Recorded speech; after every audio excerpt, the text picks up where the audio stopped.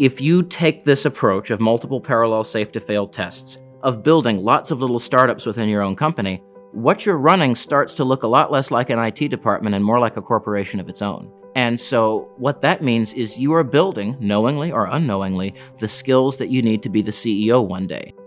Welcome to the CIO Exchange podcast. I'm Dean Porter de Leon. In this episode, we talk about what the next 2,000 days looks like for technology leaders. I sit down with Will Thompson, VP of Thought Leadership at Forbes Media, to explore how technology leaders are preparing now for what the business landscape will look like in 2025. We discuss the velocity with which the CIO's role and the roles of their teams are changing, as well as how they are extending their strategic influence over product development, marketing, human resources, supply chain, and more. So, Will, I know you have a lot of really great perspectives from looking at sort of the next 2,000 days, from what the CIO strategy should be, what they should be looking at, what they shouldn't be spending too much energy on, spinning their wheels. Let's really look at it from where there's a lot of fear, where there's a lot of doubt, and how CIOs and technology leaders can really start to remove that and start to move forward with confidence. And I think there's a myth that you have to move in one direction, you have to make one big bet, or you have to do one big project, one ERP, because that's how it used to be done. But can I give you your perspective from that anxiety that technology leaders have? There's a lot of anxiety because we fundamentally don't know what the future is going to bring. We know that whatever industry you're in, it's being turned on its head. How precisely? Who knows? Yeah. But wait, you're an analyst. You're supposed to know this. Exactly what's going to happen. That's why everyone's listening to this right now. Then the truth is a better thing than, because any analyst who tells you that they know exactly what's going to happen 2,000 days from now is lying to you. But what I can tell you is what's impossible, more than likely not. But here's the thing, is CIOs need to fundamentally shift to new business models, but they don't know what that business model is going to be. There's a million different choices, and there's a lot of cost if you get it done the wrong way.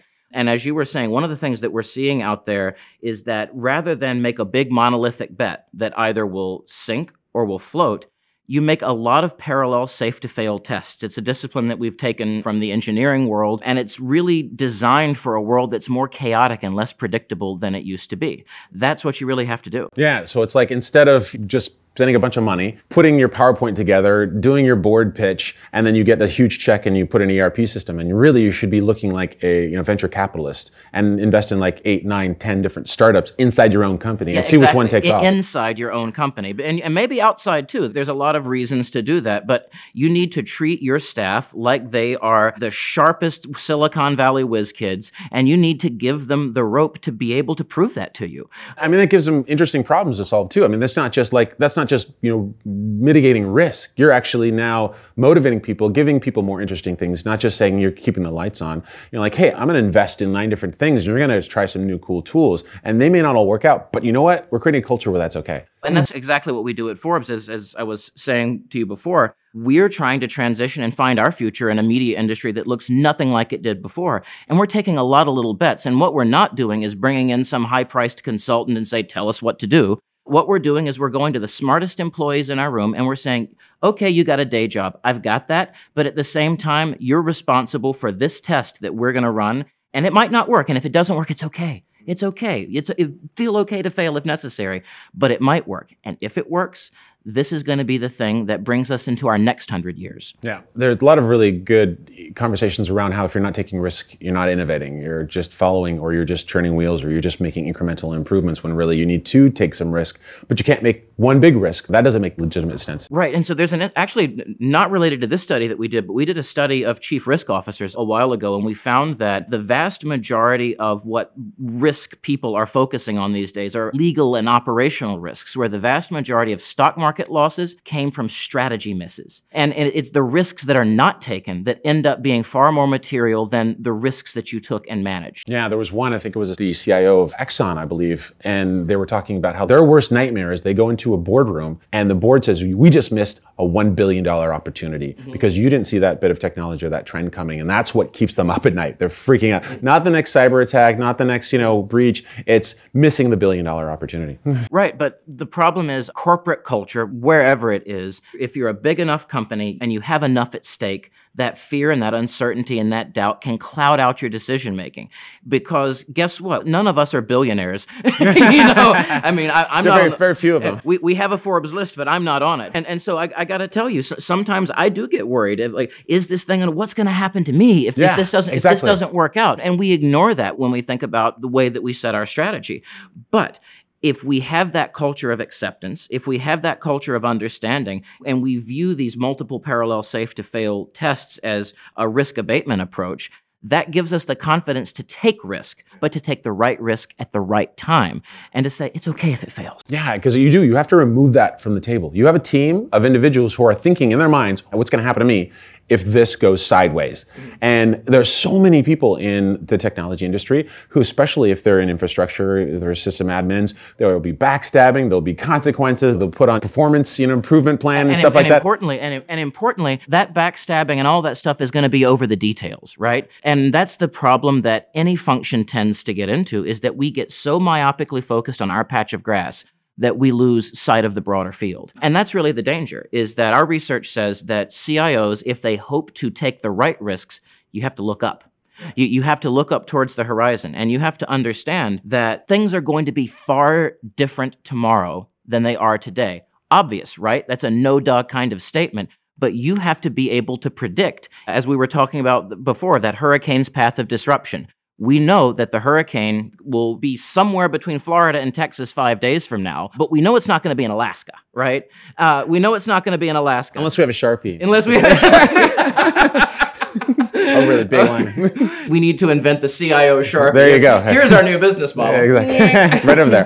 And Alaska's included. Alaska's included in it. But we know broadly where it's going to be. And so we can take those kind of risks, but we're not going to make those kind of decisions if we're so focused on the minutia of exactly the way that we execute. Trust your team. Give them goals and say, go do.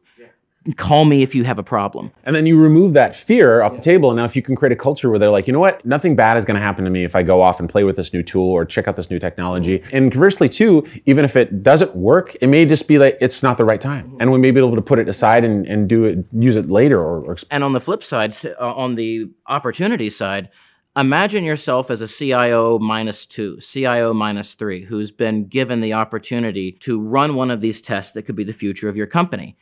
What if it succeeds? What if it works? That's the future of your career then. Right, yeah. Exactly. And what if you're the CIO who gave all of your CIO -3s a chance to do that? How does that look for you? Yeah, and talk about the loyalty and talk about the trust that you've built. And that's a huge piece. As everyone always talks about, the obvious thing is that yes, people are the most important piece. But then what gets lost in that conversation is that it's not just a platitude. You can't treat it as a platitude. So actually make it real. Make it, well, what are you going to do to show the individuals on your team, to show your customers, to show your peers in the exec, to show the board that people are? What are you going to actually do about that? Interesting problems to solve, or you want to build trust with the peers. So actually showing that people are the most important is a big difference than just saying it. And so then the question is, so if you're a CIO, you do all of this effectively, then what next? Do you become the CIO of a bigger company? Or like, what's exactly. What's next? It's funny. I think that's a really good point you bring up, because that does missing from a lot of the conversation. Because I imagine sometimes there's like a technology leader and it's like, okay, great, I do all this stuff. Then what is it? Like, do I get a crown? Do I get like a medal? Exactly. Or do I win some award? Do I make more money? And everyone has different motivations. But like, give me your perspective on what happens. So my perspective is that if you take this approach of multiple parallel safe to fail tests, of building lots of little startups within your own company, what you're running starts to look a lot less like an IT department and more like a corporation of its own. Yes. And so what that means is you are building, knowingly or unknowingly, the skills that you need to be the CEO one day. The CEO maybe of the company that you're at, the CEO of maybe another big company, or maybe the CEO of your own startup. Maybe the CEO of a company that is solving a huge problem that's kept you up at night for years. Yeah, I think that's a good way, because everyone's always training basically for the next thing. They not know it yet, but they're pursuing their passion or they're honing a particular skill set. And that training then is going to then lead them to that next opportunity. And if they train in a certain way, certain doors will be open. If they take a different path, other doors will be open. And I think that goes to your point too, where if you have in mind, let's say, some doors that you might want to be open, you may never want to be CEO, but you may want that door to be open. so that one day you can be, if you so choose, even though you don't want it right now. Right. And so here's the thing. Certain people are ambitious and their ambition is unalloyed and they want to climb to the top because they want to climb to the top. And there are other people who love what they do. They're happy in exactly what they're doing and they would love to challenge themselves. They would love to try new things and push harder, but they're fundamentally fine in the track that they're on. But there's growth opportunities there too. Even if you think, I just want to be the best practitioner I can be and I never want to run my own company, your expertise is needed. And when you develop these skills, that expertise can be put to work on a board, by the way, because we're better to have an actual point of view about both the future and the where the rubber meets the road of enterprise technology than on the board of a company or on the board of a nonprofit. Because think about all the problems that we need to solve as a civilization. The knowledge to do that is locked in your head. Yeah, I think it's really good because we have this whole tech for good on the research that we did together. And I think what gets lost is that people think it's a philanthropic effort. People think it's a cost center effort, but really it's a huge business effort. Because I mean, if you, let's say as a CIO or as a practitioner or system administrator, you give $20, $30, $40, or you give $2,000, let's say to a nonprofit, that pales in comparison to giving them a bit of your knowledge. Because it would cost them $10,000, $20,000 maybe to architect a new data center or design a new application architecture in the cloud. And right. I think that gets lost in that conversation. And also the business perspective gets lost because people think nonprofit means doesn't make a profit. Not true. Profit is like air. You need it to breathe. But at the same time, that doesn't mean you need to suck all of the air out of the room. Not all of the air in the room will fit in my lungs. And so having that perspective is going to be critical because the philanthropies of the future cannot just rely on donations, no matter how generous. They have to have a business model too. And that business model needs to be sustainable. Let me give you actually a cool example of a company that has done something that is both effective for its bottom line as well as good for the planet. So Levi's, nice San Francisco-based company. I Levi's Stadium, been out there for quite some time. Oh yeah, it's a nice office. I like it. So the blue jeans that I'm wearing today are by Levi's. A few years ago, the process by which that they put the washes on their jeans used so many gallons of water, so many noxious chemicals. And that's the sort of dirty little secret of that industry. But all that water and all those chemicals cost a lot of money in addition to being bad for the environment. And so what Levi's did is they said, is there a way that we can do the finish on our jeans digitally? Is there a way that we can eschew this water usage that is really bad for the planet, ditch a lot of these toxic chemicals, but still have the same kind of product? And so it took a multi-year R&D effort. It took working with universities and bringing together a whole diverse group of stakeholders to solve this problem. But at the end of the day, they saved a great deal of money on their production process going forward, and they're doing great things for the planet. And so that's the kind of mindset that we need to bring is not just about doing good, but if the good that you're going to do is going to last, there has to be a sustainable model behind it. Yeah. Instead of just sort of trading time for good, right. You're actually just completely reinventing or shifting strategy or changing business models or production models in this particular case from a technology perspective in order to create sustainable tech for good. If you can create the absence of all this water usage and all these chemicals that are used, I mean, that's far more profound than giving a donation or even donating some of your time to a board. That's a profound opportunity for technology leaders to think about the way in which they can affect the environment and create any kind of social change. Let me turn it back on you. I got a question for you. Oh, this is good. Look at this. This is now the podcast turning around this. This is wonderful. There's this idea of 10% time that Google made famous of giving their employees 10% of their time to sort of work on whatever project they want. And some of those projects ended up being profit makers for them, and some of those ended up being triple bottom line kind of things, people, profit, planet, like we're talking about. What do you think about the future of that? Do you think that's something CIOs should be thinking about for their staff and for them personally? I think when you start talking about like treating your budget like a VC would, like a venture capitalist would, you don't just make these all the bets to do specific business outcomes. There should be some experimentation, diversification of that portfolio of experimentation of tech for good, of can we have a triple bottom line thing? Can we have this business outcome? Can we improve our employee experience? Can we improve our customer experience? And also, can we connect some of these projects together and not just look at them in silos as separate? Hey, what if we combine 1, 2, and 3, those 3 bets and then put them together as each of them progress and create one thing that really works. Maybe one doesn't work on its own. Maybe 2 and 3 have to be combined with that. And then also now you have a winning thing. And the thing is, you never, ever are going to see that. You'll never know that's possible unless you start making those little bets, unless you make those experiments. And a lot of CIOs will say, look, if you're not taking risk, if you're not experimenting, you're not innovating. And by the way, unless you have the vision to see across all of those little bets and the commonalities and things that tie them together.